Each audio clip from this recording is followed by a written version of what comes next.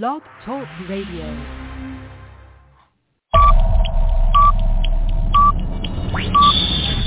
10, 9, 8, 7, 6, 5, 4, 3, 2, 1, 0.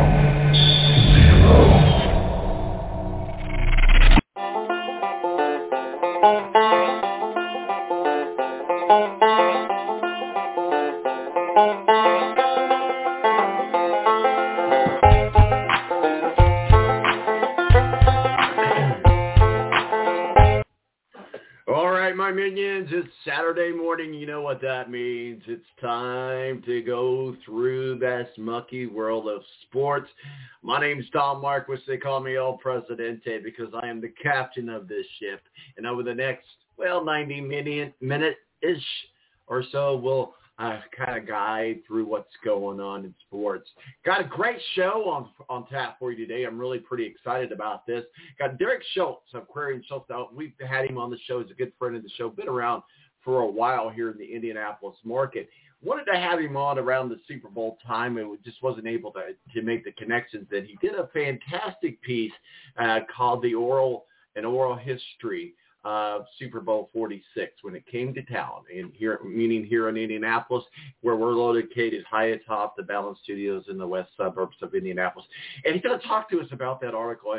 And to be quite honest and quite frank, I have followed him for years on the radio and in different things, but this is probably one of the best things he has ever put out. So he'll be up next with us here to talk about that. Also, Steve Wilson, of this editor-in-chief of Speedway Digest, our official NASCAR contributor, joins us to talk about, what a great week NASCAR was last week. Of course, rolling back into California. Can they keep that momentum up? We're going to talk to Steve about that. Tony Donahue, the Tony D podcast, joins us to talk some NBA. He's our official NBA contributor, but he's also content director of BurnoutSports.com. He's down in St. Pete, where IndyCar is making a return. Can you believe it's only 92 days till the Indianapolis 500? I don't know what's bigger than that than having Derek Schultz on with us. Derek, good morning, sir. Welcome back to the Balance. How are you?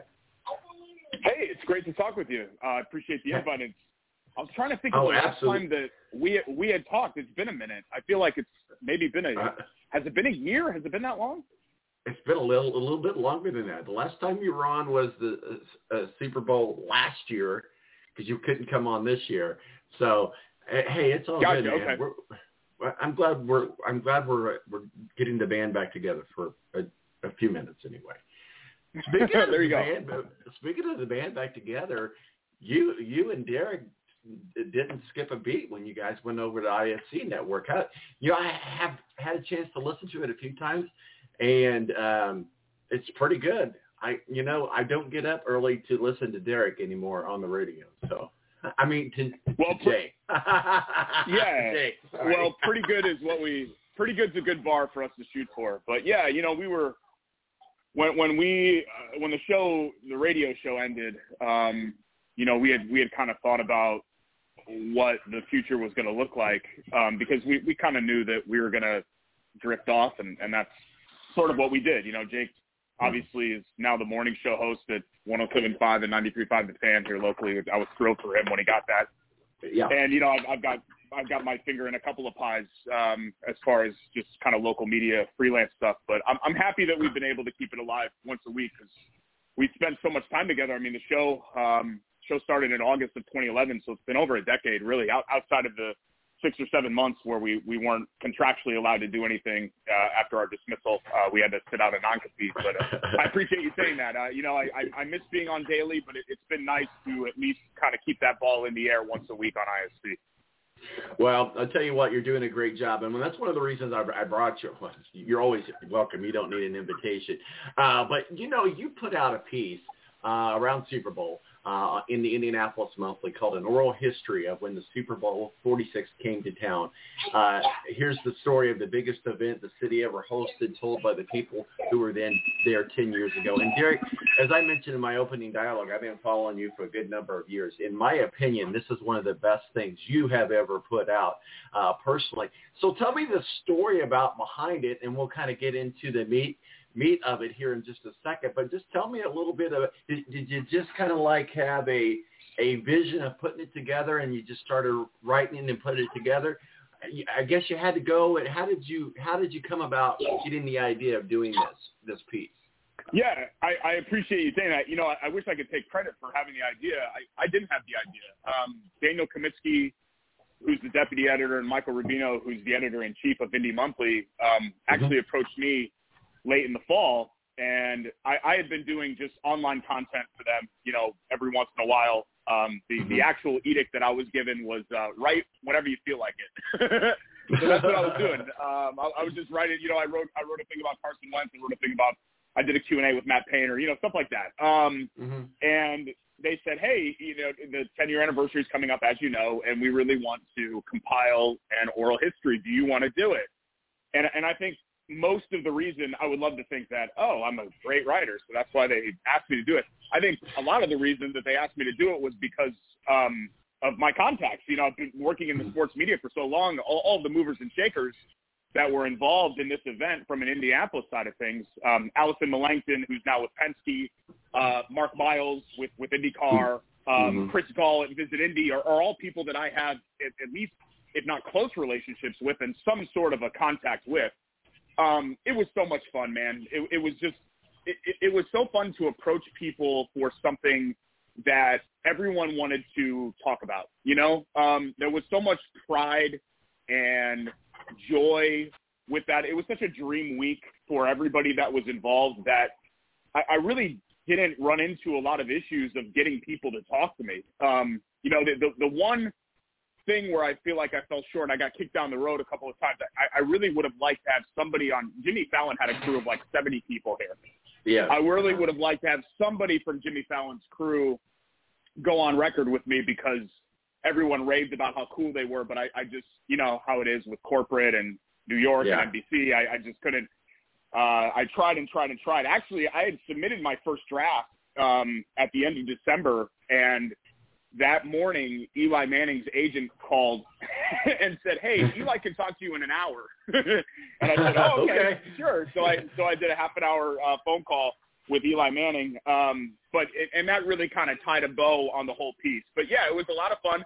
It was a lot of fun to get the chance to do something like that and to relive, you know, an event that I was here for. You were here for as well. It was such a surreal week for the city.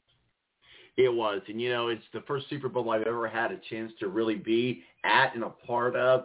And Super Bowl Village was awesome. Obviously, we know it was the Giants and the Patriots back in the day. Of course, as you mentioned, Eli Manning was the MVP. And it was the other Manning there in Lucas Oil. And so a lot has changed over the last 10 years for the city of Indianapolis. And you did a great job with this piece. I just kind of want to walk through the meat of it. And I remember it because I'm here in Indianapolis, you're here in Indianapolis. But, you know, a lot of people don't get to see what happens at leading up to the Super Bowl until they get there. They experience all that's there. But they don't get to be a part of what happened. And Indianapolis did a really good job of just setting the tone for the city itself, for the people at the city. Okay, maybe you don't have a ticket to the Super Bowl, but you do have a ticket to downtown Indianapolis. And one of the things they did in Monument Circle here was they set up, you know, Indy cars with all the NFL teams, or at least, yeah, I believe it was every NFL team anyway. That was so cool to have that tie-in between IndyCar. We're just 92 days away from the Indianapolis 500. IndyCar starts again today down in St. Pete. How cool was that experience? You talk about that at the very beginning of your piece, talking about the cars and stuff, setting the stage, and you go through different people that you talk to, and certainly, you know, Eddie White, the call for Eddie White, you know, Greg Ballard, Mac Engel, all of those people had some great things to say, but it was just a great set. So talk with us a little bit. I'll kind of go through the piece here because I do want people to go to IndianapolisMonthly.com and check it out. But let's just kind of go through the meat of this story here. So the stage is being set. Take us there. Yeah, so what I really kind of wanted to do, like if you've noticed in the beginning of the piece, it talks about losing the bid to Dallas. I actually had originally in the original draft was 6,000 words. So, so we couldn't put 6,000 words. It'd be the whole magazine. So it basically got cut in half of what I first submitted. But the first story talked a lot about, laying the background of how Indianapolis even got this game. And I don't think you can tell the story of the triumph of 2012 without talking about the heartbreak of 2011, because it felt like it was going to be Indy's Super Bowl, Indy's turn the year prior. And Jerry Jones comes in the last minute and, shakes some hands, stuffs some pockets, and, of course, it ends up going to Dallas. And what ends up happening, whether you want to call it karma or whatever else, is that the Dallas Super Bowl is a total disaster. Now, a lot of that had to do with the weather, and we had an ice storm here, so thank God it wasn't here because, clearly there was some luck involved. The weather was all-time fluky for the first week of February, where you had temperatures that were pretty comfortably in the 50s for most of that week, at least during the day.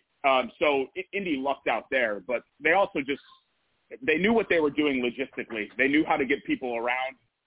And the Dallas Super Bowl, as Mac, who's actually a North Central grad and an Indianapolis native, pointed out, it just was one that's remembered for the calamity that it was. So it was perfect to set the stage for Indianapolis, because not that Indy needed a low bar to cross, but it was a low bar because of what they were coming off. And I think it really opened people's eyes to the job that a northern, kind of small market-ish Midwestern city can do in not needing a big metroplex. But, you point to the IndyCars, Tom, and a lot of that stuff. I think what also made it a success was that the organizers, like Susan Ballman, who was in charge of the Super Bowl Village, I think they made it ours. They put Indiana and Indianapolis' stamp on it. What you said about not having a ticket to the game, the Super Bowl itself is a very corporate event. Generally speaking, if the Super Bowl is in Jacksonville, Detroit, Los Angeles, New York, there aren't a lot of New Yorkers, Jacksonvillians, Detroitians, that actually attend that Super Bowl, because it's executives from Pepsi and whatever else. It's a corporate event. It's not really a public event.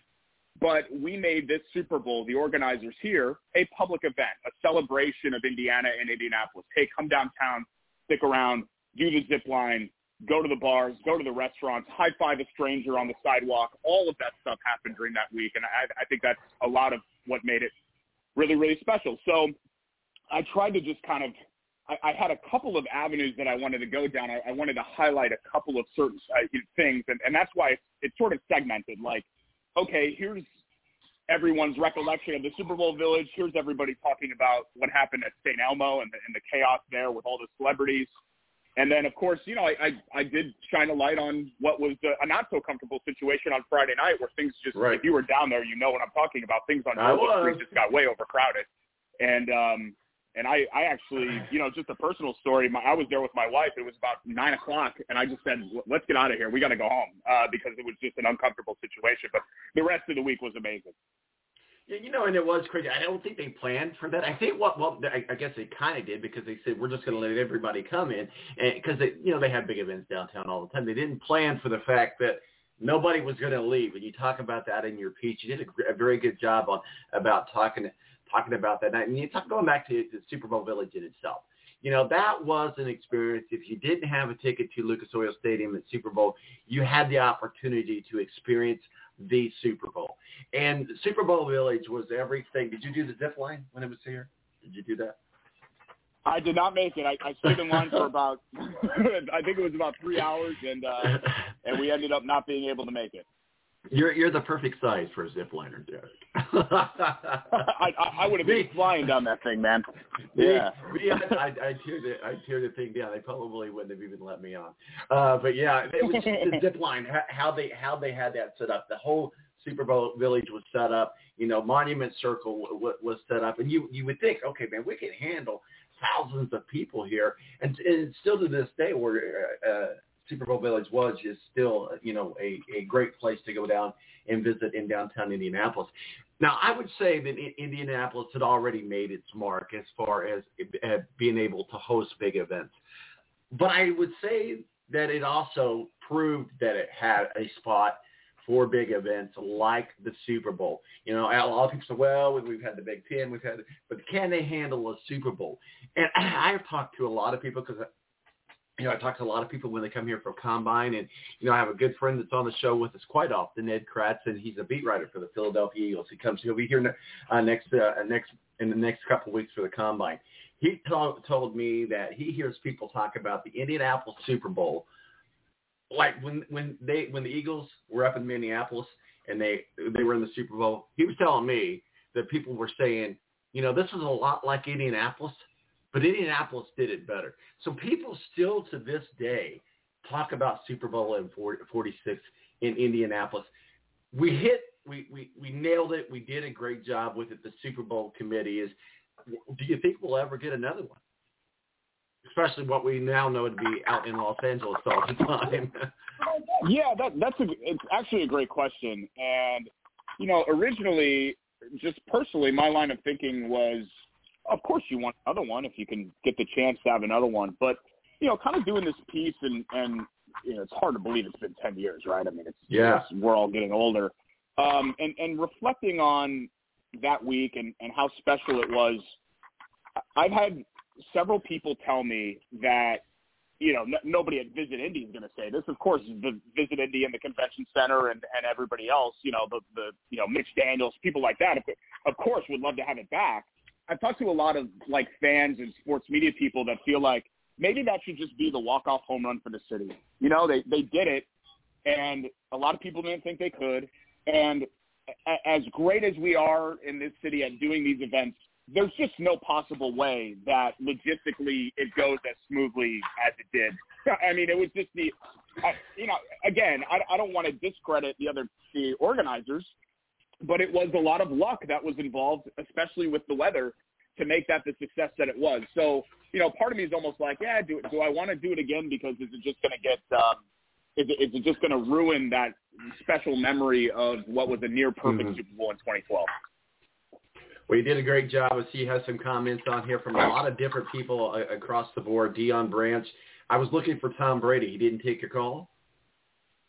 Yeah, you know, there were a couple of reach candidates there. Brady was one. I reached out to Adam Sandler's people. Of course, I tried to get Jimmy Fallon on, but I would have happily settled for a Stafford. But, you know, I wanted to keep it Indiana-centric. Sure. And the players that have Indiana ties on both of those teams are Kiwanuka, who obviously is a Cathedral grad and grew up here. And I don't know if a lot of people know this, Dion Branch and his family live in Carmel. He is on the Carmel football coaching staff. Yeah. So, you know, he's a Louisville guy. He had some ties. I think his wife is from the Chicago area, so they did have some ties to the Midwest or this region. But, you know, essentially he told me in our conversation, I said, so, dude, how did you end up here? Because it doesn't make any sense that Dion Branch is here. And he said, essentially they were looking for a spot in Chicago, and he and his wife were like, hey, the real estate's a lot more affordable and better. You get more bang for the buck in Indy. So they ended up coming up in Carmel. But yeah, I did, you know, with any project like this, of course you reach out to the people even that you know that you're probably not going to get. So I ended up talking to over 50 people. So not everybody was actually included in the piece, and that's not intentional. It's just, you know, for brevity's sake, we had to cut where we cut. But I was really happy with where it turned out. You know, the two people that I really wanted to talk to for this were Eli Manning and Jim Irsay, and both ended up, of course, talking to me about it. I was fairly confident that the other organizers were going to get on and be happy to speak to me about it. But considering how busy those two are and how difficult it is to get a hold, especially of Eli, a national figure, I was really happy that both of those came through. Derek Schultz, so glad that you could join us from ISC Sports Net. I see on your Twitter here you're a clueless dad. Now, I've been following just via Facebook and through your posts the story of your son. Your son was he not born on Super Bowl weekend, if I'm not correct on that, or it was close to that, wasn't it? Yeah, actually, the joke is that when we found out our due date, it was February 1st of 2017. So he just turned 5. And the joke I made while we were in the office of our doctor was, I hope he stays in there past the Super Bowl. And that was the Patriots-Falcons epic Super Bowl. And my father-in-law was here. Both of my in-laws obviously were here. And big Patriots fan. He's just a 20-year season ticket holder in Foxborough. And it looked bleak for the Patriots. And then, of course, they come all the way back and they win in overtime and the game ends. And we're getting ready for bed. It's about 11:30. And my wife comes out of the kitchen and she says, I think my water just broke. So hustled up to the hospital and James was born the next day. So not Super Bowl Sunday, but the day after that. After the Patriots-Falcons Super Bowl. Yeah. I kind of also remember just us talking about getting you on the show for a Super Bowl special and things, and we were kind of like, yeah, it's going to happen. You're like, wait, it's not going to happen. It's great. I've loved seeing your pictures of the little guy there. He looks just like you, Derek. If he's got your attitude and charisma, he's going places in this world. So looks like you've got your hands full there. Are you still clueless though? Learn something new every day being a dad, don't you? Yeah, you learn some things. But yes, overall, I mean, I'm clueless about a lot of things, if we're being totally honest. But yeah, it's one of those things.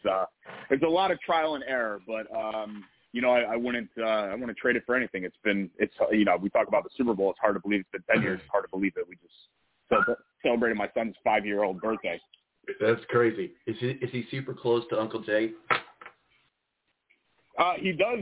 Every time I have any sort of a work function, Jake doesn't work with me at ISC, or anytime I have anything, hey, Daddy's got to go to work. I got to go downtown or whatever else. He goes, "Do you to see Jake?" And I'm like, "No, buddy, not everything. Not everything is with Jake." But yeah, he is well aware of Jake. And I think I've told you this before. All kidding aside, because the show is the show. Right. Jake and I are close buddies, and he's a big part of my life off the air. Right. Are you still there? Yeah, I got you. Oh, I thought you were saying something else. I'm so sorry. But I'm so glad that you jumped on with us. Just real quickly before we let you go, let's talk about the mess of the Indianapolis Colts, if you are. I mean, everybody was anti-Carson Wentz, and then we weren't, and now we are. I personally, it kind of turned out exactly the way I would have hoped that we could have at least got to the playoffs. So the Colts have a lot to work out. And getting rid of Carson Wentz is going to be a big financial bite for the Colts to take. And there was a local media person here, I won't mention him right now, but he has basically said that Carson Wentz was a recycled water bottle from the Philadelphia Eagles trash can. Now he's a recycled water bottle in the Indianapolis trash can. What do the Colts do about Carson Wentz? Well, I think they're moving on. I just originally coming out of the Jacksonville game, I thought, okay, well, this went poorly the final month of the year, but there's probably a 50-50 shot that he's back. And then when everybody gave their postseason press conferences like Ballard and Reich, and especially what Jim Irsay had to say, I think really it was put out there pretty clearly, even by the stuff that wasn't said, that they're going to aggressively try to move on. So I'd be really surprised if by March 18th, Carson Wentz is still on the team. Problem is that you're going to have to sell him off for 20 cents on the dollar. I do think there's a market for Wentz because the quarterback market stinks. So while that's a disadvantage for the Colts, that's also an advantage in the sense that there are plenty of teams out there where Wentz might feel like their best option, at least compared to Marcus Mariota, Teddy Bridgewater, some of the other, Andy Dalton, the standard fare on the free agent wire. So I do think the Colts could get like a middle round pick, and they might have to eat some of the money that absorbs some of the money on Wentz's contract. But it's not the worst position to be in the world. They have a lot of cap space, and I don't think the money is really going to be an issue. Chris Ballard's about to enter year 6. Frank Reich is about to enter year 5. It's time to win. And so whatever they have to do to get there, they're going to do that to get there. So I'm not worried about the financial aspect of it all. I'm just disappointed, Tom, in the sense that I was low man on Wentz. Like 2017 was a long time ago. And that was great that he was great for 12 games, but we're talking about 12 games 5 years ago. So, but my feeling was, optimistically was, okay, maybe he can be good enough to at least be a 2-year bridge to whoever's next. And the fact that he fell short even of that is disappointing because I think in the middle of the season, he was fine. At times he was pretty good. From about once those ankles healed up from about week 4 to through the Tampa game. And the Tampa game actually I thought was the best game that he played, and they lost. And he threw 2 interceptions, including the game ender. But I thought you could live with that level of quarterback play. But, God, the last month of the season, he threw for 50 yards against New England. Outside of the last drive against Arizona, the game-clinching drive, it was really a lot of luck. And I think the Colts looked at that and said, "Look, we can't continue. We can't continue down this path." Now they've got other areas to improve. I think the big problem for the Colts, if we're taking kind of the bird's eye view of this whole thing, is that they're just not good enough at the positions that matter. The Colts' best players are at non-impact positions. Their best player is a guard. Their second best player is a middle linebacker. They have a great slot corner. They have a Pro Bowl long snapper. At the end of the day, those aren't positions that win you games. Quarterback wins, duh. Wide receiver, having an unbelievable playmaker there, having great edge rushers. Those are the positions that really matter and make an impact in the game. And I think it showed in when you look at the Rams and how they're built, or Cincinnati and how they're built, or Kansas City and how they're built. And I think that's where the Colts need to shift their focus, is getting better there. They're a team. I think Chris Ballard has done a good job. I do. But they're a team that's built more to win in 1998 than it is in 2023. So, real quickly, Terry Bridgewater, you see a fit? I mean, you're talking about, I think, a guy that would be on his 6th or 7th team in the last 7 or 8 years. So if Teddy Bridgewater was any good, he would have stuck somewhere, right? The one thing about Bridgewater is that while he probably doesn't have the ceiling and any elite tools like what Wentz has, and that's what's so frustrating about Wentz, is that he can show you that he can do some things that only a handful of guys can do, but he just doesn't do it consistently. Bridgewater probably has a higher floor. I think he is pound for pound, probably the same level of player of Wentz, but a little bit of a safer choice than Wentz to not make a big mistake and to, as Chris Ballard said, hit the layups. So the underneath stuff, the crossers, stuff like that, which really disappeared from the Colts offense. It really wasn't involved with the Colts offense at all. When you've got like Nyheim Hines and players like that, you need to have a little bit more of a short game, and the Colts didn't really have that at all. Derek, real quickly, does Jim Irsay back up the Brinks truck for Jimmy G, Russell Wilson, or Aaron Rodgers? I think it's hard to say most likely because I don't think any of those are extremely likely. I would feel like out of that group, the most attainable would be Wilson, because Seattle might feel like we've got to move on, and Wilson knows that any trade will involve a huge extension. So the Colts would have, hypothetically, if the Colts were to trade for Wilson, they would then extend him, and he'd be like a $40 or $50 million guy. So I think there's maybe some motivation. I don't think Rodgers is going anywhere. I think it's a lot of hustle and bustle. Garoppolo, the problem is that while he is an upgrade over Wentz, I think his ceiling is low.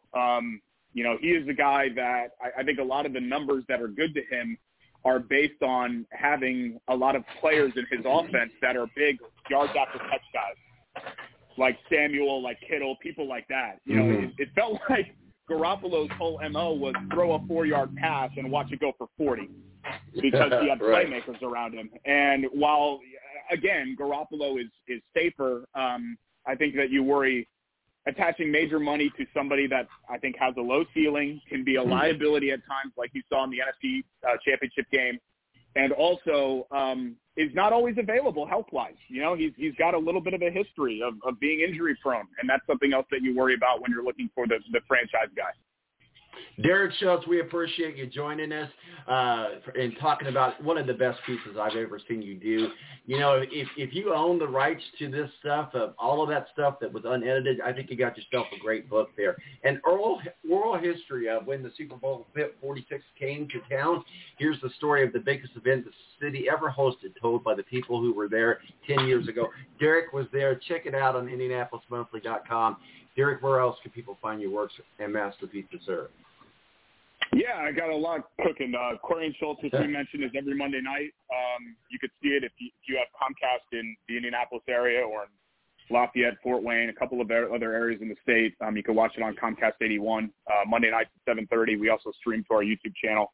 It's available in podcast form, so a lot of our longtime listeners like the audio and they don't like seeing our ugly faces. So all major platforms, Spotify, Apple, the whole deal there.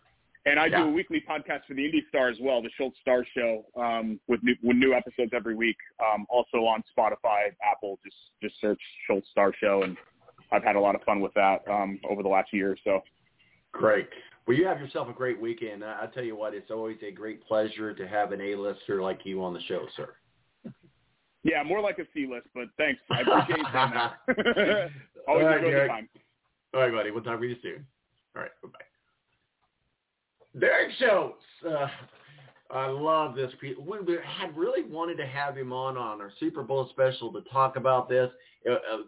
Things didn't happen. He was traveling, different things didn't happen. So we were able to get him on today. Check that out. It's really a great piece, especially if you live here in Indianapolis and was a part of all of that. It really goes through it all. It's called An Oral History of Super Bowl 46 Came to Town at IndianapolisMonthly.com. Real easy to find. Check it out. My name is Tom Marquisel, Presidente. What a great Daytona 500 last week. Going into California. Can NASCAR keep up the momentum? That is the question of the week. My name is Tom Marquis, El Presidente. Right around the corner, Steve Wilson of SpeedwayDigest.com, our official NASCAR contributor. We break down NASCAR this week. Oh, and by the way, IndyCar returns in St. Pete this weekend. Be right back on the Balance Radio Network.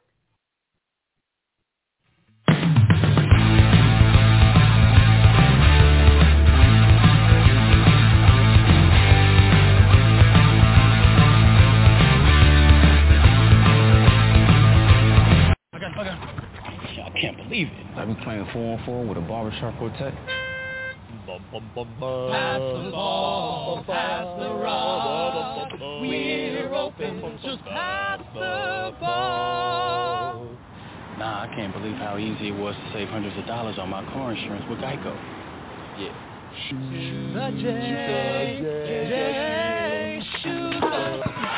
Believe it, Geico could save you 15% or more on car insurance. Morning face. You get it when you don't sleep well. This is what happened to Linda. Morning, guys. Good morning. Ah, what is that thing? It's me, Linda. Oh, my God, it talks! Run! No, it's me, Linda from HR. It looks hungry! Save the children! Save them!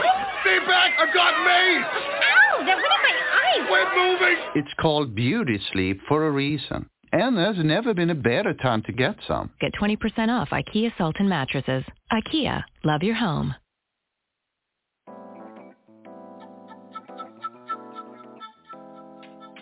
Oh, hi. Seen on the board, do you guys have Black Rifle coffee here? No, I'm sorry. We only carry good small batch coffee here. No. Well, it is great small batch coffee. Well, that really can't be unless it's fresh roasted. So, Well, it is fresh roasted. I don't think you know what that means. You know what this is? This is Masa Lekwa Pique, which, of course, in the Indonesian language, let me finish. In the Indonesian language, it's weasel coffee. You just made that up. No, it's been passed through their digestive tract. That's disgusting. And then it's nature's wet processing. Yeah, but is it good? I mean, it's all right. Are they investor philanthropists? Do they support good causes? Yeah, tons of causes. Veterans causes and first responder causes, but it doesn't matter because they make good coffee. So that's what I'm wanting. Do you have any? You know what? Actually, I'm just going to order it. They make it fresh and roasted. Right. Black Rifle Coffee. It's good.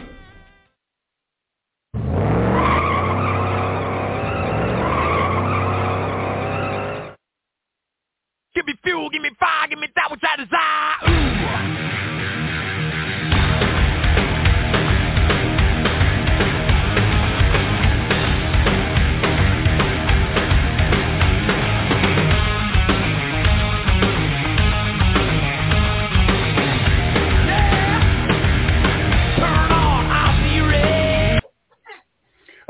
and welcome back to The Balance.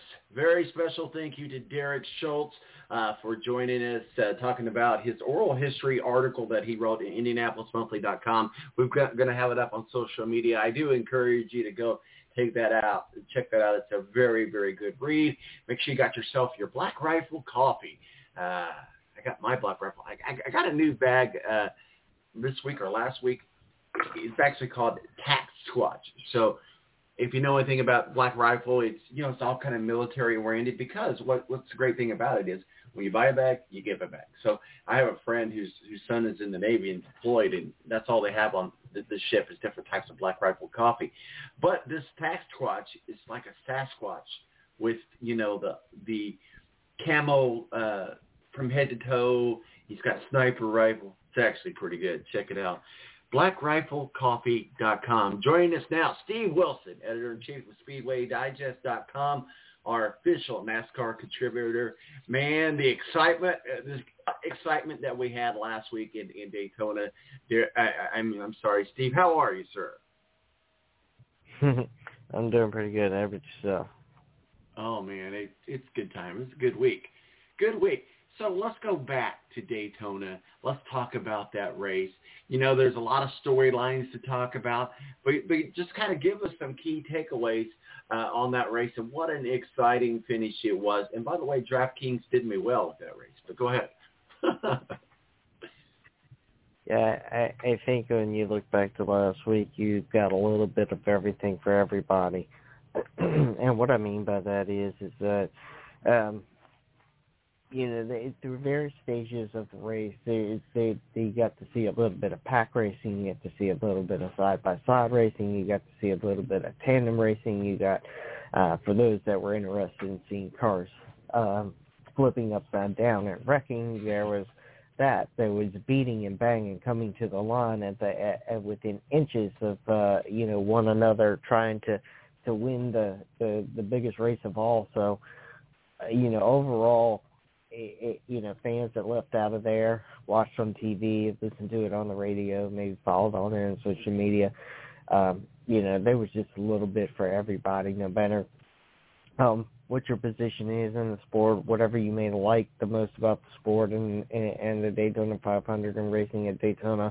But there was definitely something for everybody. It was very exciting to go down there, and at the very, very end, Austin Cindric beating and banging with both his teammate and Bubba Wallace and all kinds of cars around him to take home the victory as a rookie. It's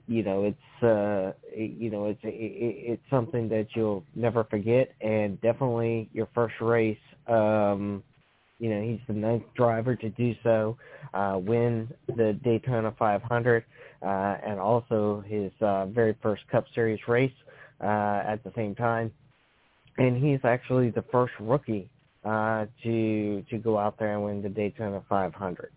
So, it definitely, at the end of the day, there was a lot of excitement around it. There's a lot of, good racing that came out of that event. And, for Austin Cindric, it will just be something that he'll never forget for the rest of his life.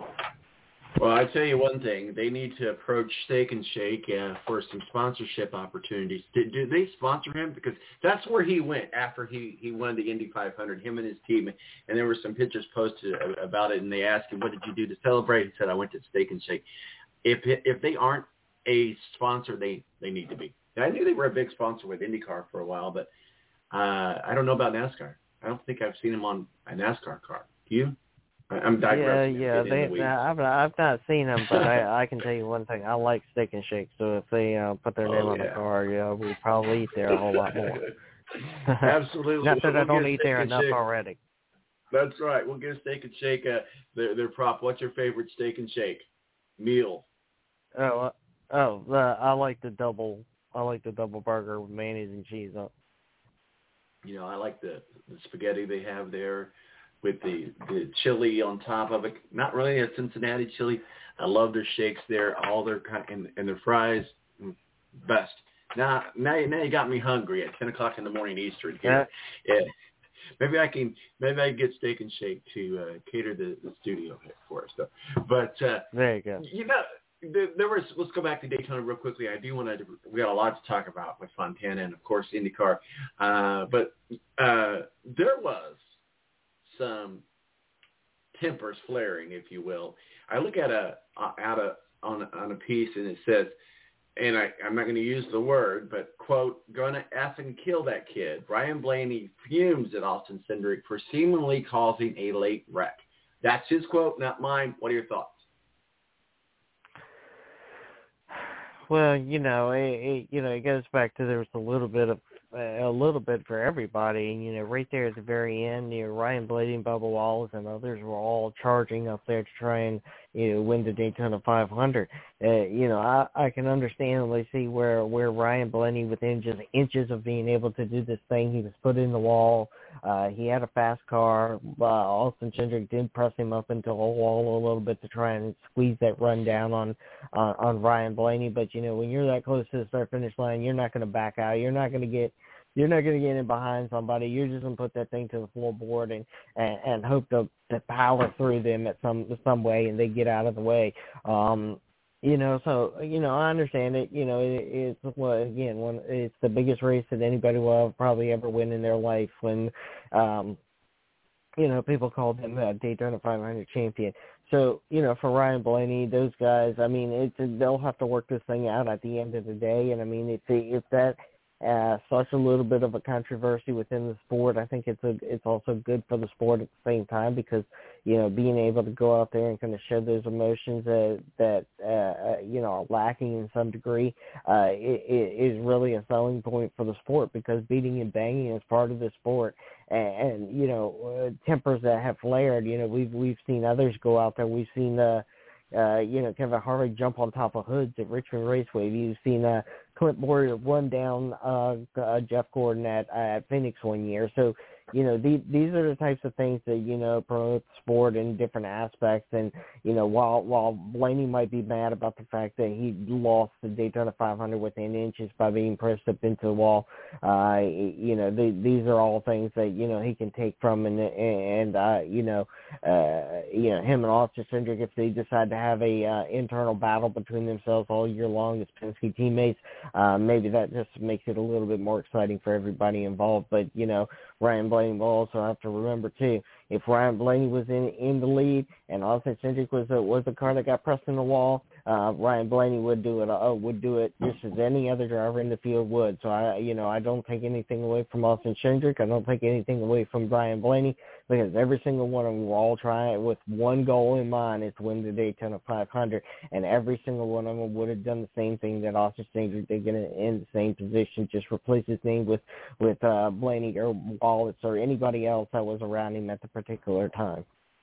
No, you're absolutely right. And you ask, well, okay, was the Austin Cindric and Ryan Blaney contact intentional?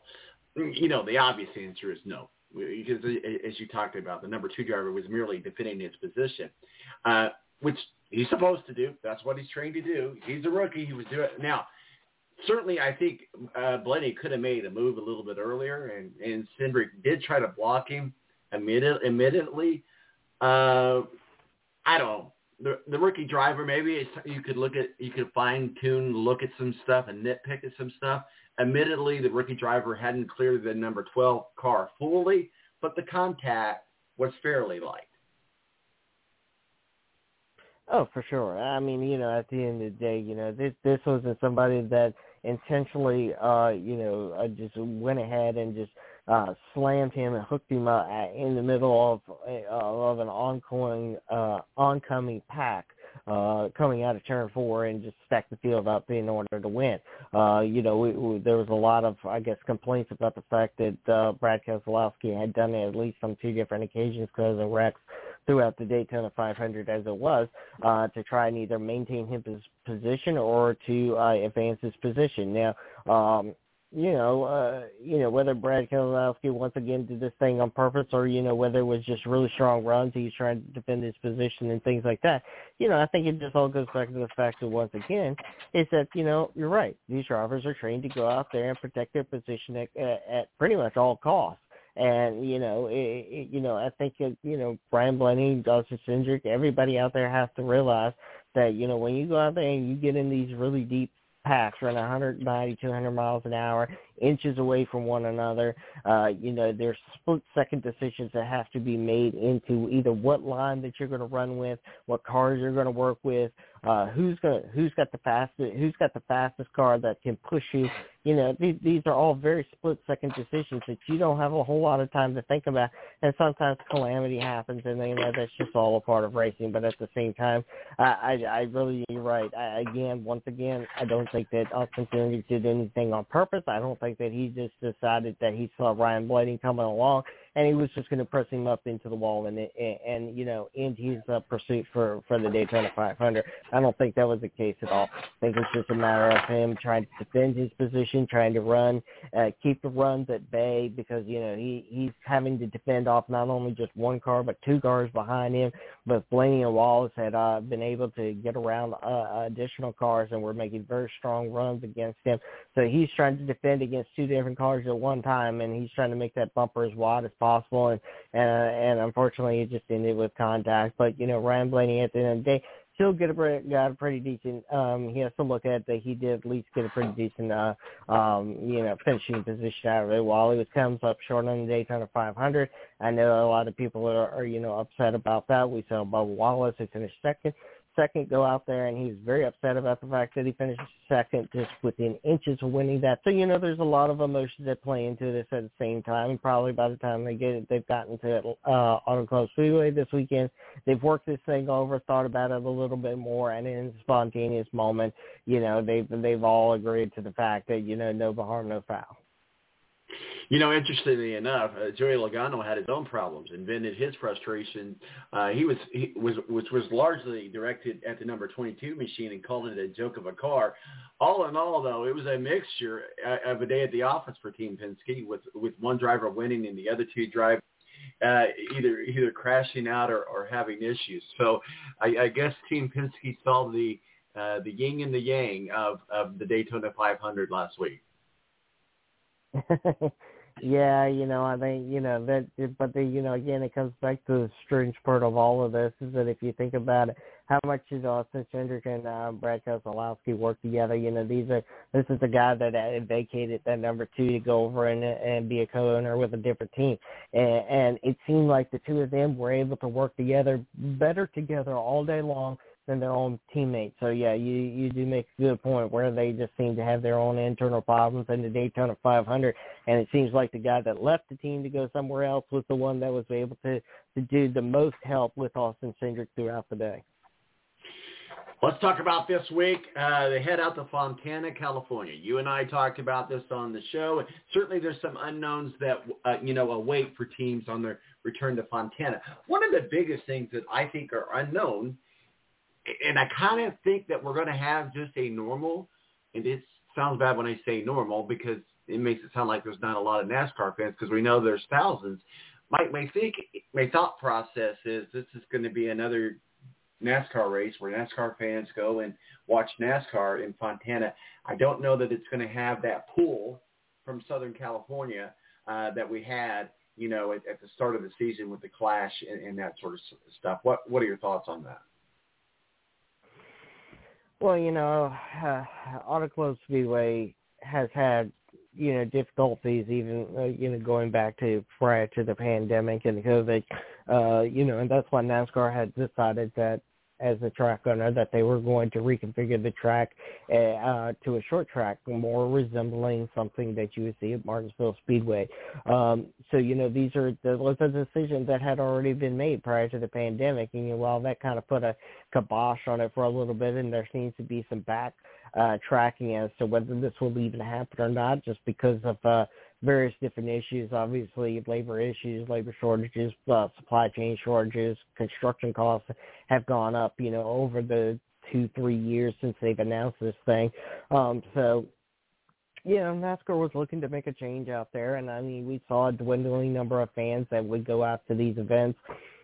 When Penske built this thing 2003, 4, something like that, I think it was, there was a considerable amount of people that would go out to it. But again, it's like anything. It's new. And when they see something new, they want to go and experience the newness. And while that lasts for 1 or 2 or 3 or a couple different races, a couple different years, eventually that started to wane off, and we saw that at Auto Club Speedway. And, my biggest question that I have is that, so we sold, according to NASCAR, I think about 70% of the tickets sold at the Clash were to first-time fans or new fans of the sport. Here we are 3 weeks later. We're going back to California. Not incredibly too far from where they held this thing in L.A. I mean, yes, it's a little bit of distance, but still, it's not incredibly too far.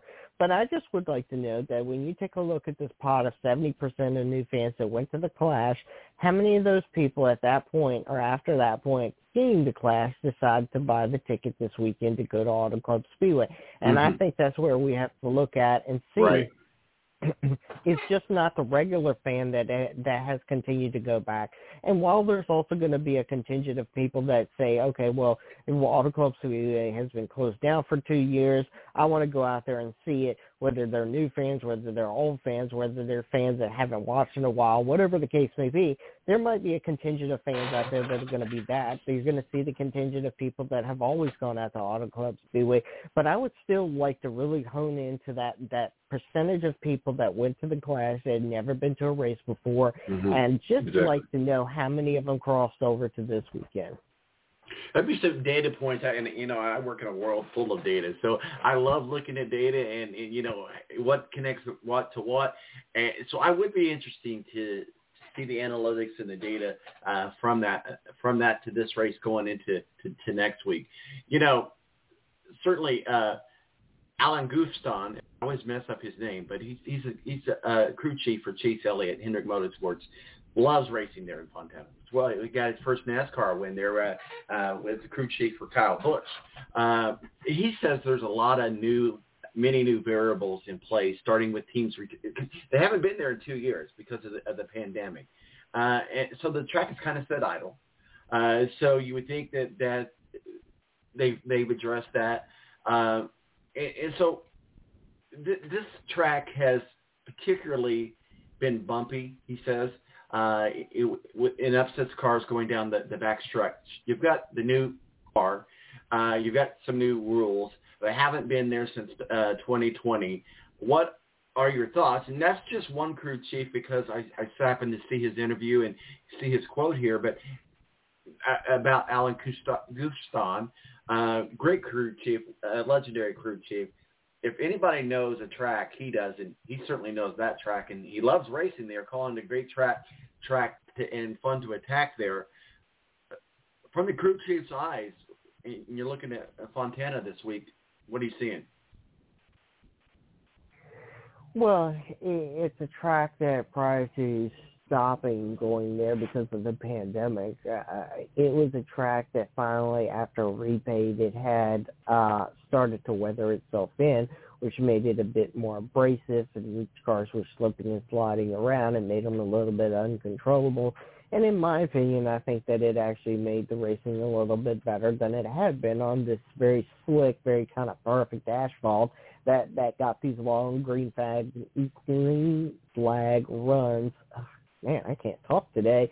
These long green flag runs, along with the fact that the tires were able to hold up throughout the entire run. Now, right prior to the last time that they went there, tires started falling off pretty heavily out there. It was more like a Darlington where it just kind of was sandpaper underneath these things, and you didn't get a chance. And with these long runs, you had to be able to conserve those tires.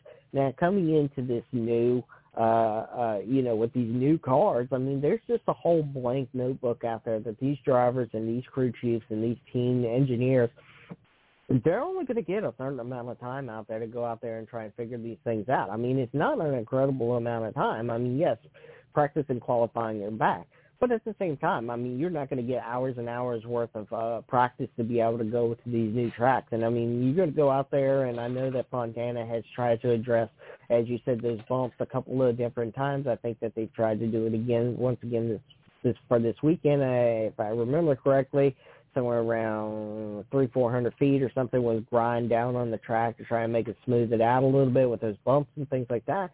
But it doesn't matter. I mean, there's just so many variables. I think Michael McDowell said it the best when we were talking to him at Daytona about going back to Auto Club Speedway, and he just said basically it's just a big unknown world out there.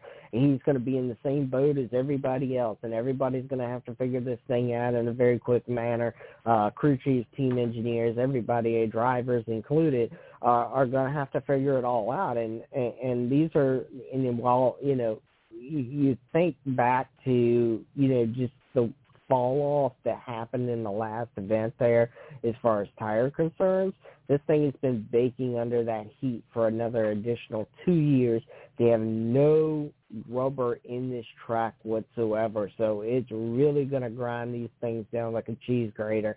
And I think it'll make for exciting racing, to be honest with you. Yeah, absolutely. It's an oval, so it's going to be really exciting. Let's talk a little bit about who's going to win this race. Because I do want to talk a little IndyCar. Who's your pick for Fontana? I can't remember the race sponsor. How bad of me? I can't remember the race sponsor, but Wise Power. That's right. We didn't get a chance to get into Xfinity. Any thoughts on Xfinity? But who gets your pick for this week before we talk some IndyCar? Woo, I don't know. I mean, geez. I don't know. I mean, it's going to be hard to predict this one. I mean, let's say Kyle Larson. I mean, let's go with Kyle Larson for this weekend. I mean, I don't know if he's just a safe pick or what it is, but or he's just from California, and I just want to see the kid from California win once again. But let's go with him. Kyle Larson, that's your pick. We're going to put it up in social media. I'm going to go with you as well. I mean, California guy, I'm still on the love story from last year with Kyle Larson. I'm gonna ride this Kyle Larson train right now, and so I'm gonna go ahead and go with Kyle Larson as well. Let's talk some IndyCar. Tony Donahue is down in St. Pete.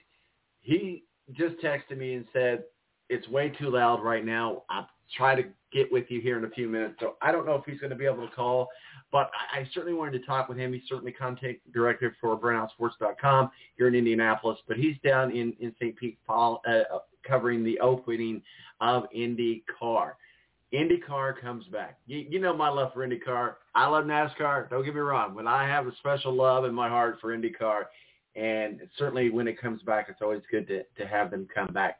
St. Pete, street race, great race.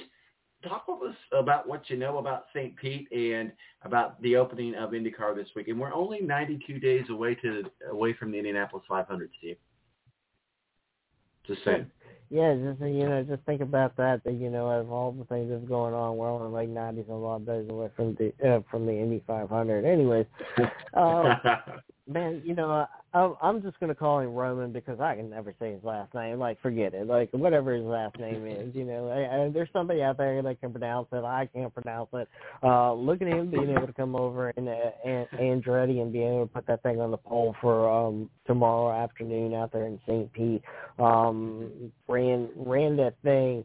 I mean, for him to be able to come and I think he came over from F1, if I'm correct. Somebody I think told me once. Grosjean. Yeah, okay. Grosjean. Okay, great. Thank you. I appreciate that. Anyways, I mean, for him to be able, I think this is just once again where we're seeing people from many disciplines around the world, and especially F1, which when you think about F1 as a racing series, they're arguably probably the biggest one around the world outside of the United States, and there's a lot of people that follow that thing. But for somebody to take that kind of step away from F1, which is obviously a safe bet in many cases as far as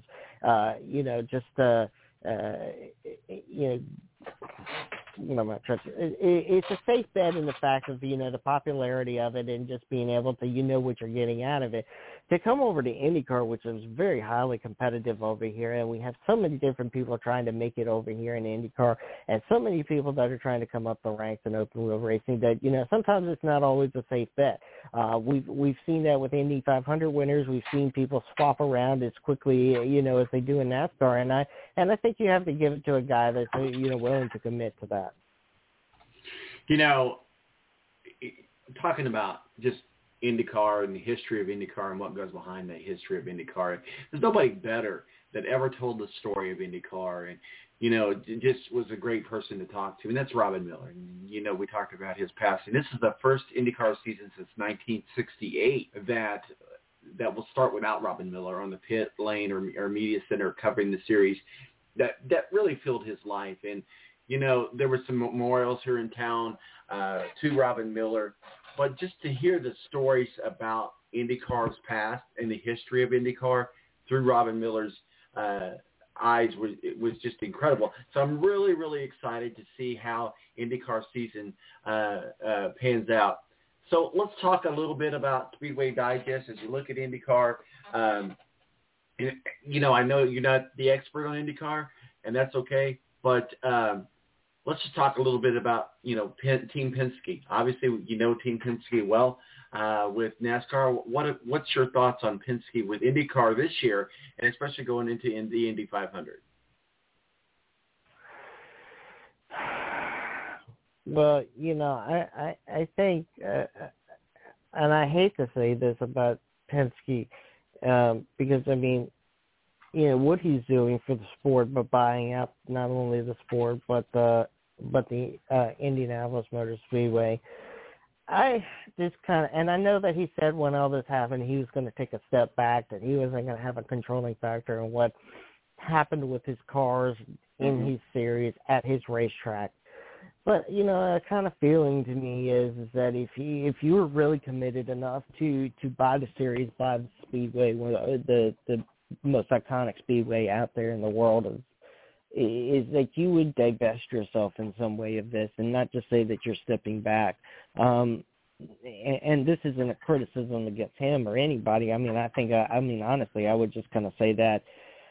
I would honestly say that about most people that were to enter into this kind of agreement. And I really just do think that if this is something that he continues to feel very strongly about, then I kind of feel like, at the same time, I think you should kind of step away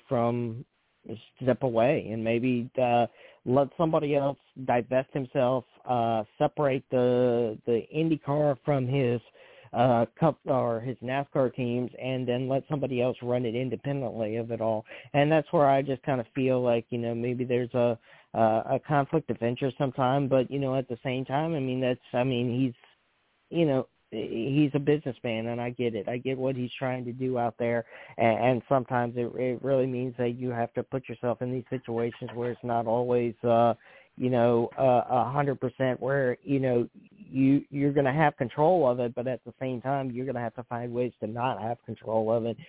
And, that's just kind of my opinions of, Team Penske as a whole, as far as their involvement in IndyCar and the Indianapolis Motor Speedway. And, I don't know the internal workings. I'm not going to pretend to know the internal workings. And maybe there's some things that are going on behind the scenes that most people don't understand, or maybe most people don't see. Maybe there are things that he's gone in there and been able to say, okay, I'm going to let other people run this thing. And I know that he does have other people running this thing. We haven't seen him on the pit box like we have in the past, calling, for his drivers at the Indianapolis 500 or even in other specific events.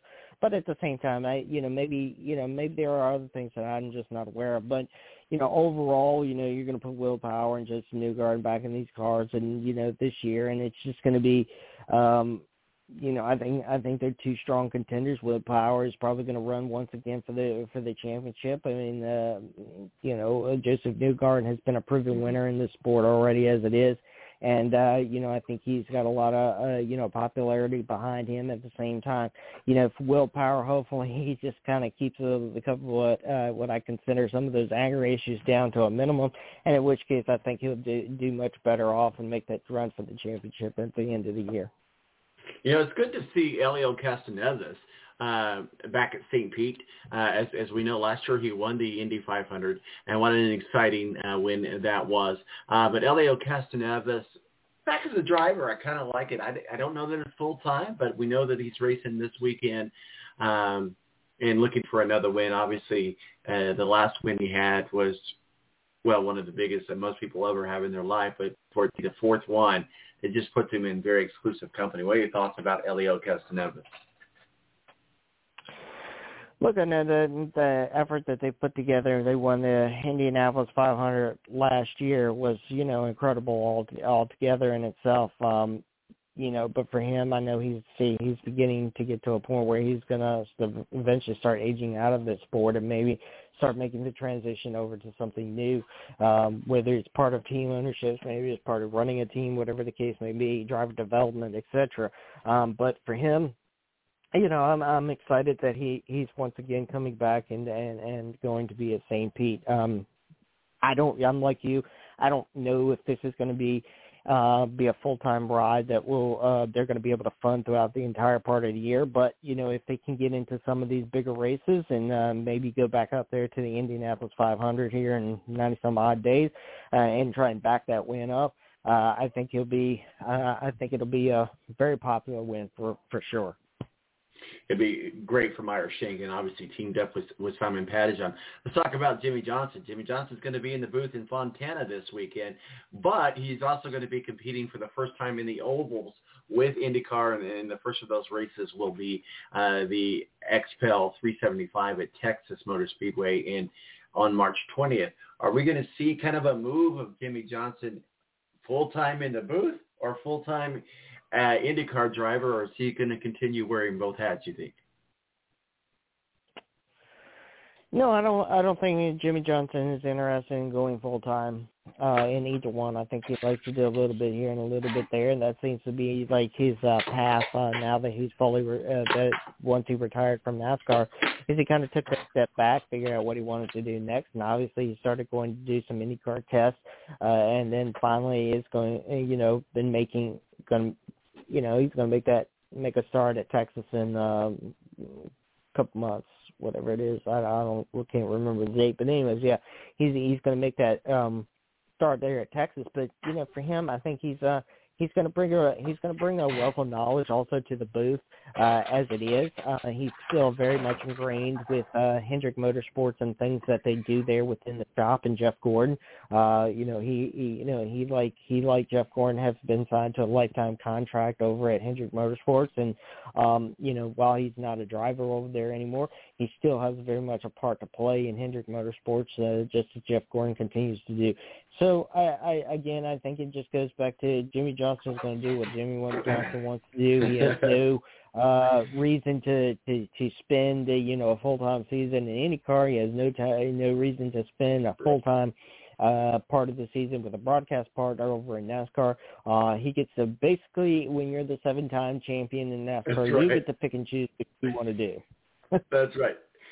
Jimmy Johnson has that fortunate part of life where he really does get to do whatever he wants to do. So we'll see how that plays out. We got you in overtime here. Tony down in St. Pete, he was supposed to call in and talk with us a little bit about IndyCar and the opening of IndyCar season. Certainly he's the content director for BurnoutSports.com and based here in Indianapolis with me. And then he also hit some NBA talks. We won't be doing NBA talk today. I won't throw that on you. But we do have you here. Can you stay or you got to go? Yeah, I can stay for a couple more minutes. Oh, fantastic! And you know what? We'll get back over into to NASCAR maybe here in a minute because we did not get a chance to talk about the Xfinity race this weekend. So we do want to talk about that. So let's talk a little bit about who we think might have a fight for the championship. And if that doesn't make you think too hard today, because I hate to think. But the two youngest stars in IndyCar, I like watching. They're a lot of fun. One of them being Colton Herta. Certainly pedigree driver. If you hate to see that because it's like, is he a dog or a horse? But in the Paddle Award, are they ready to take the championship? The youngest drivers in the Reign Series might actually be Alex Palou. I'm not sure. Out of those three, do you see a championship this year with any of those three? Alex Palou, Paddle Award, or Colton Herta? I've kind of followed, Colton Herta, as he's come up, and I mean he's very young in this sport. He's a long way to go in this sport, and man, if he can pull off a championship, I think he's got to go get some heavy hitters that are still out there within the sport. But yeah, I would think that he, I don't know. I mean, I think at this point, I think we gotta, again, I always hate at this point of the year trying to pick a champion in anything, because it's like, yeah, we just had the Daytona 500. Yes, we're getting ready to have the first day of the race in IndyCar in St. Pete, but at the same time, does the first race really dictate how the rest of the season goes? To give you a kind of barometer as to who's already starting to get their stuff together very early in the season and who doesn't and has to improve. But at the same time, I have a really, really hard time. I don't know. Again, Colton Herta, yeah, I mean, he's going to start, second or something like that. So, if we're going to pick somebody, let's go with Colton Herta. He's young. He's got a long ways to go. And if he can win a championship this year, I think it'll be pretty impressive. Well, that's who I've got, who was going to be my official pick for the race this weekend is Colton Herta. He's got a little bit of work to do. Grosjean is probably a good solid pick there for today's race. Who do you got to win today's race if you were to make a pick for today's race in St. Pete?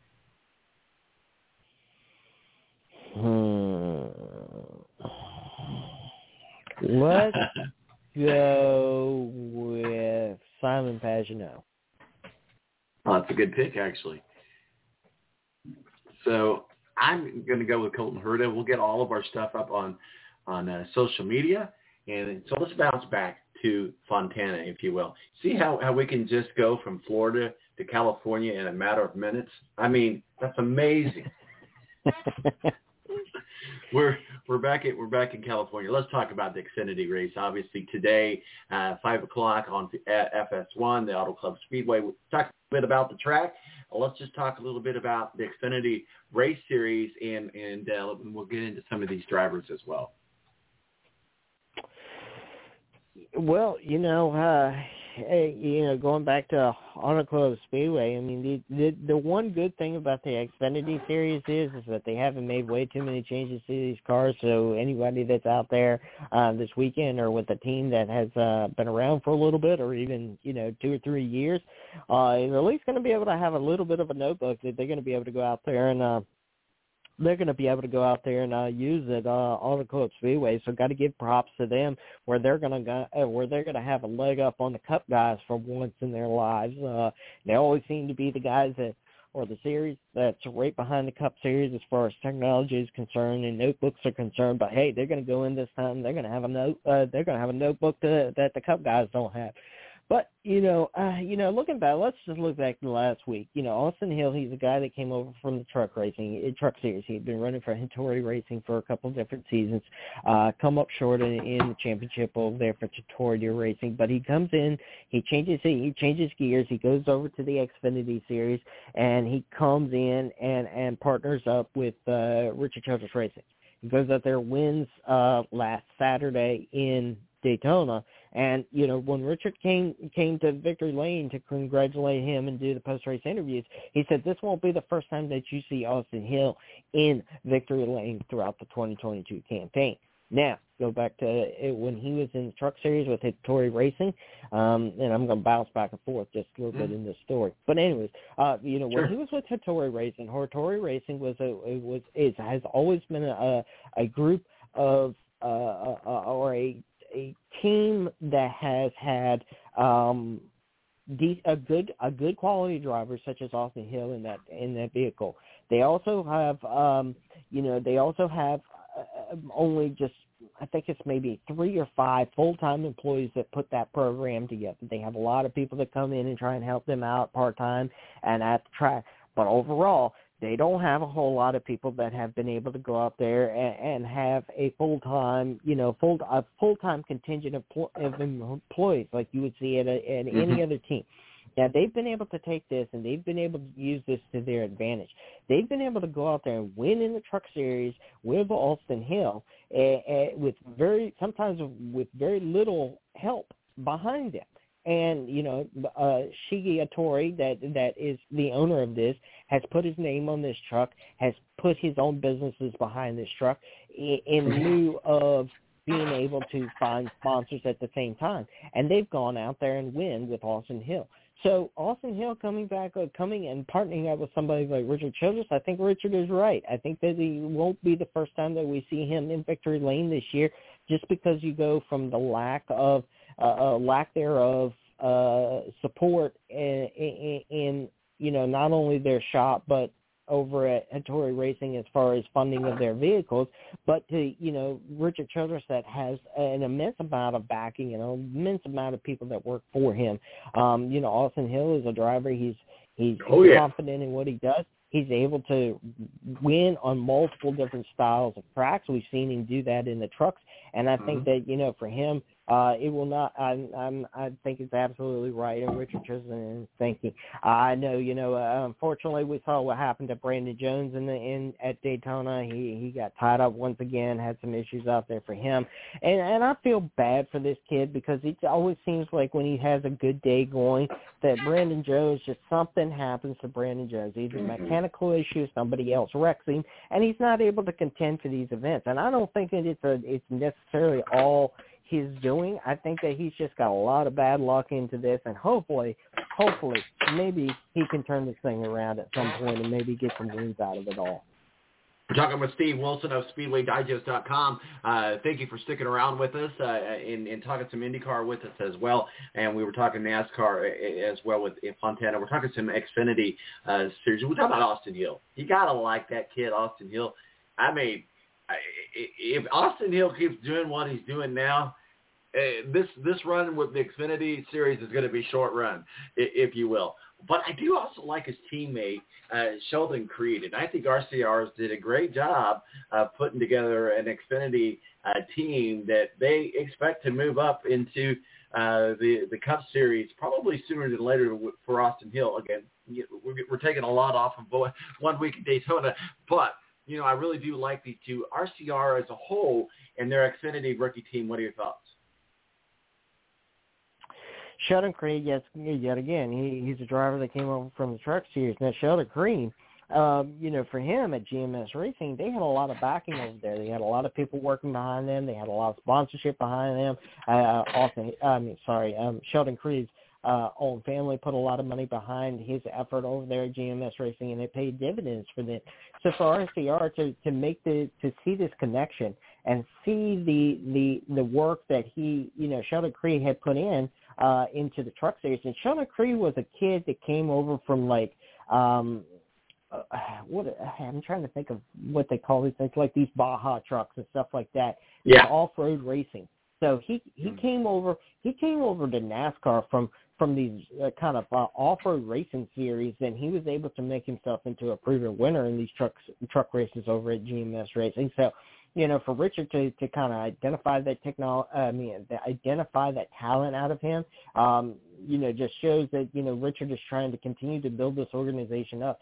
And I know, in the Cup Series, other than Austin Dillon, being able to go out there and win a couple of races here and there, over the years, for Richard Childress Racing, since obviously the death of Dale Earnhardt Sr., there has been kind of a backseat to, who and how much we talk about Richard Childress Racing over the years. But Richard is really trying to turn this program around. He's identifying new, young drivers. Tyler Reddick was a driver that won in the Xfinity Series as a champion into that. He put him in another car over there. He's seeing, the two drivers that he's putting in Xfinity. These are two drivers that are going to compete all year long. And I think that the talent between the two of those, you're right. I could see at some point either Richard trying to, they have a deal with Colleague Racing where Colleague has a part-time car that works out of the RCR shop at the same time. Maybe one of these young drivers gets an opportunity in that car either this season or next season, and then you start, as a part-time deal or a one-off deal, and then you start seeing that transition up to the Cup Series because I think their learning curve isn't that hard. I mean, they've gone to a lot of these tracks already in the Truck Series, and now there's going to be a couple of tracks that they haven't gone to just because of the nature of the Truck Series. And this being a longer season than the trucks. I think you're going to see – you've already seen what they've done. I mean, Richard Childress Racing has already put themselves in victory lane in the first race of the year, and I think it's just going to go as a testament as to building that team back up once again and putting talent behind it all. You're right. And, speaking of RCR, former driver of RCR, Matt Snyder, he'll be racing again this week. Man, after that huge wreck in Daytona in the final lap, he's now racing for Jordan Anderson Racing. But he walked away from that crash with only a sore foot. And I know you watched it. I watched it. I was just like, wow. I mean, I anticipated a lot worse. And now we've seen – this goes to show we've talked about the safety of the cars a lot over the years. But this just goes to show what goes on behind the scenes, the safety of these cars. When they buckle in, they fasten in to that bucket inside of that car, because there was nothing left of that car. Had that been maybe even 2 years ago, Matt Snyder would not be racing. And we may be having a very difficult conversation right now about Matt Snyder. But what are your thoughts when you saw that wreck and now you see, he's getting back in the car and he's going to be, you only got a sore foot, he's going to be racing this weekend at Fontana? Well, I always say that to be a race car driver, there's something a little different to you being a race car driver. It's kind of It's kind of like the old adage: if you fall off your horse, you got to get back up and get on it again. And that's kind of like race car drivers. When they have these wrecks, they get right back in these race cars again, and they do it all over again. And he's going to go back. He's going to go to a track this weekend then in Fontana. I mean, it's a big, fast racetrack out there too. So it's not like he gets a break out there between maybe going to something that's a little bit slower.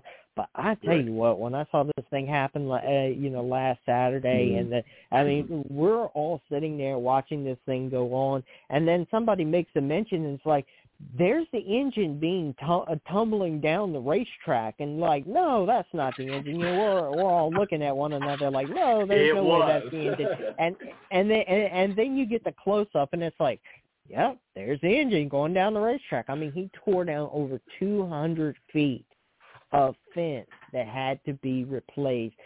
Denny Hamlin, Bubba Wallace, and Michael Jordan had their RVs or their buses parked right there behind the fence where all of this went on. Denny Hamlin posts pictures of suspension parts that had gone through the grill of his bus and was lodged in the grill and radiator area of his bus.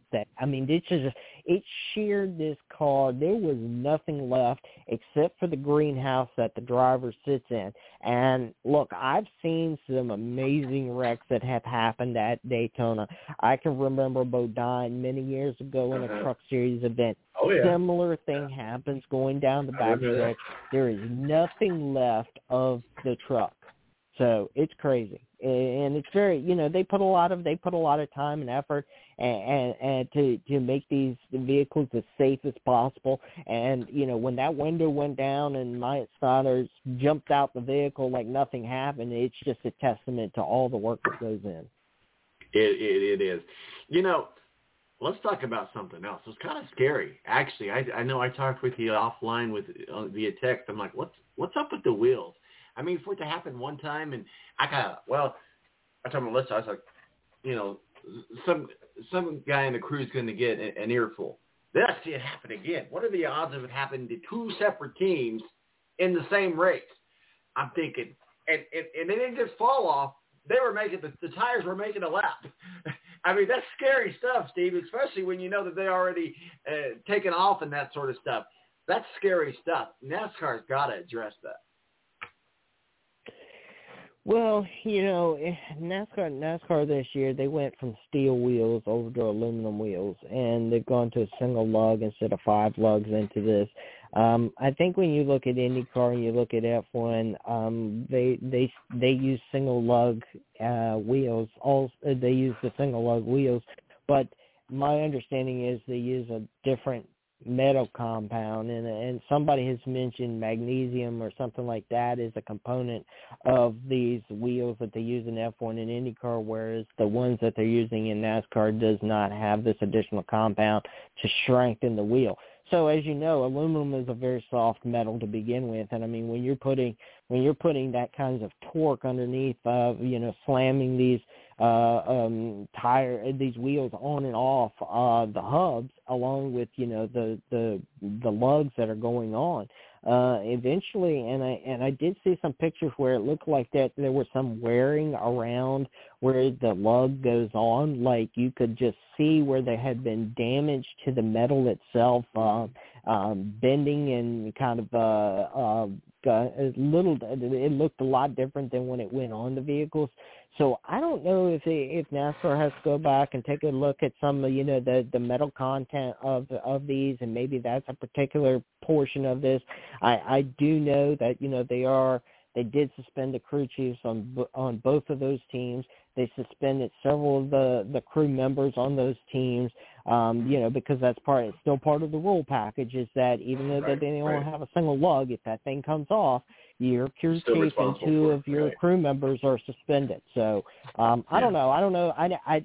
Just one more quick point on this is that if you think back prior to going into this, is that both Penske and Roush had issues with their wheels. And Brad Keselowski came out and said that, hey, look, we turned the data over to NASCAR, that we made safety improvements to these wheels because of the ways that they were going on the cars. Roger Penske comes out in the Daytona 500 winning press conference and says, look, we also turned this data over to NASCAR, and at this point we had not heard back from them. But the wheels were turned over to them. They were confiscated. NASCAR apparently has since, the Daytona 500 and the comments by Brad Keselowski, gone back and looked at the modifications that they made to these wheels and did not issue penalties in either one of regards to either Roush Racing or Penske Racing for the confiscation of the wheels, and did verify the fact that what they had done was a safety factor improvement to the wheels that seems like going forward that other teams are going to be able to make to their wheels. Now, it has something to do with I don't understand. There's something to do with there's some ports in the hole in the wheels themselves that they ground down to allow them to go onto the car a little differently. And I'm not 100% sure as to because I'm still learning some of this stuff with this new car. But either way, NASCAR did confirm what they did was a safety improvement, and that they did not have any kind of penalties as far as for them confiscating those wheels. Well, I'll tell you what, it's a scary thing. We talked about a really bad wreck.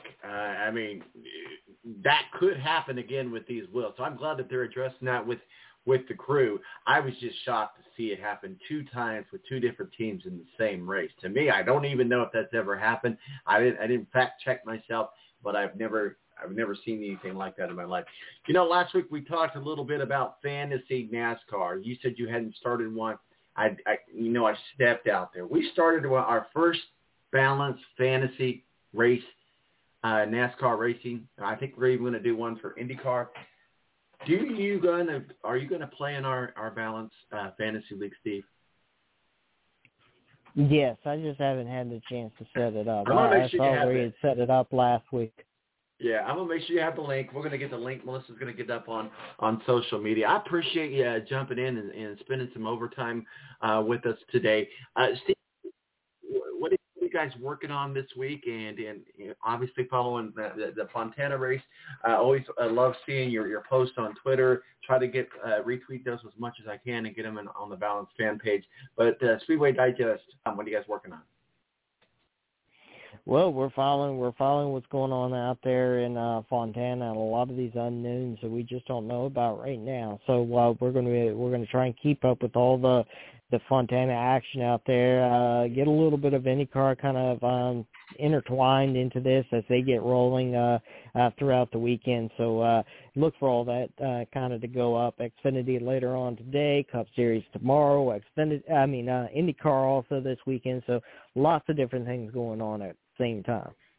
If you love racing, the place to be is SpeedwayDigest.com. That's what I say. That's the Bible if you love racing. That's for sure. If you need to know, it's right there. SpeedwayDigest.com. Steve, where can people find your work in masterpieces? I know I just said it, but I love hearing you say it. Where can people find your work in masterpieces, sir? You can follow us at Speedway Digest on Twitter, Facebook.com/Speedway Digest, and then SpeedwayDigest.com. You're the man as always. Have a good weekend, Steve. Thanks, man. Take care. Have a good one. Bye-bye. Steve Wilson of SpeedwayDigest.com, our official NASCAR contributor and editor-in-chief. We're going to slightly go into overtime. I did quickly want to say something here, and just to kind of get it off my chest. We complain about our government and different things that go on with our government, and then we see what's going on in Ukraine. So I want us as sports fans to take a moment to realize the freedoms that we have in this country to enjoy the sports that we have. Let's pray for the people in Ukraine. I typically don't get into the politics and stuff, but I felt like this was huge. So I hope that you join us as a balanced team and pray for Ukraine and the civilians. And I saw where there was an orphanage that was hit. Let's get this over with. Let's stop this madness. We live in a great country, and we don't have to worry about Russia invading us.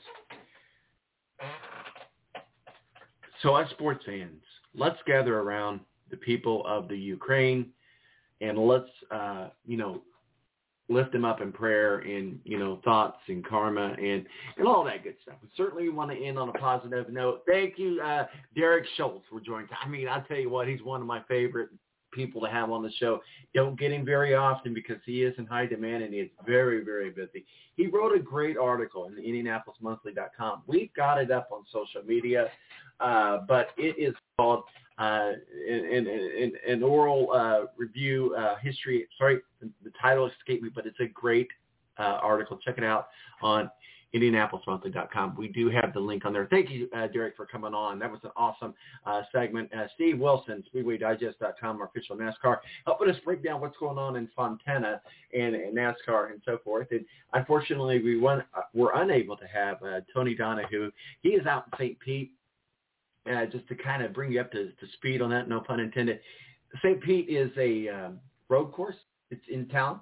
So unlike the oval tracks where we're at, here in Indianapolis, there's not always a place to go to, make calls and take calls like a media center per se. So he was unable to call in because, well, if you've ever been to an IndyCar race, I don't need to say anymore.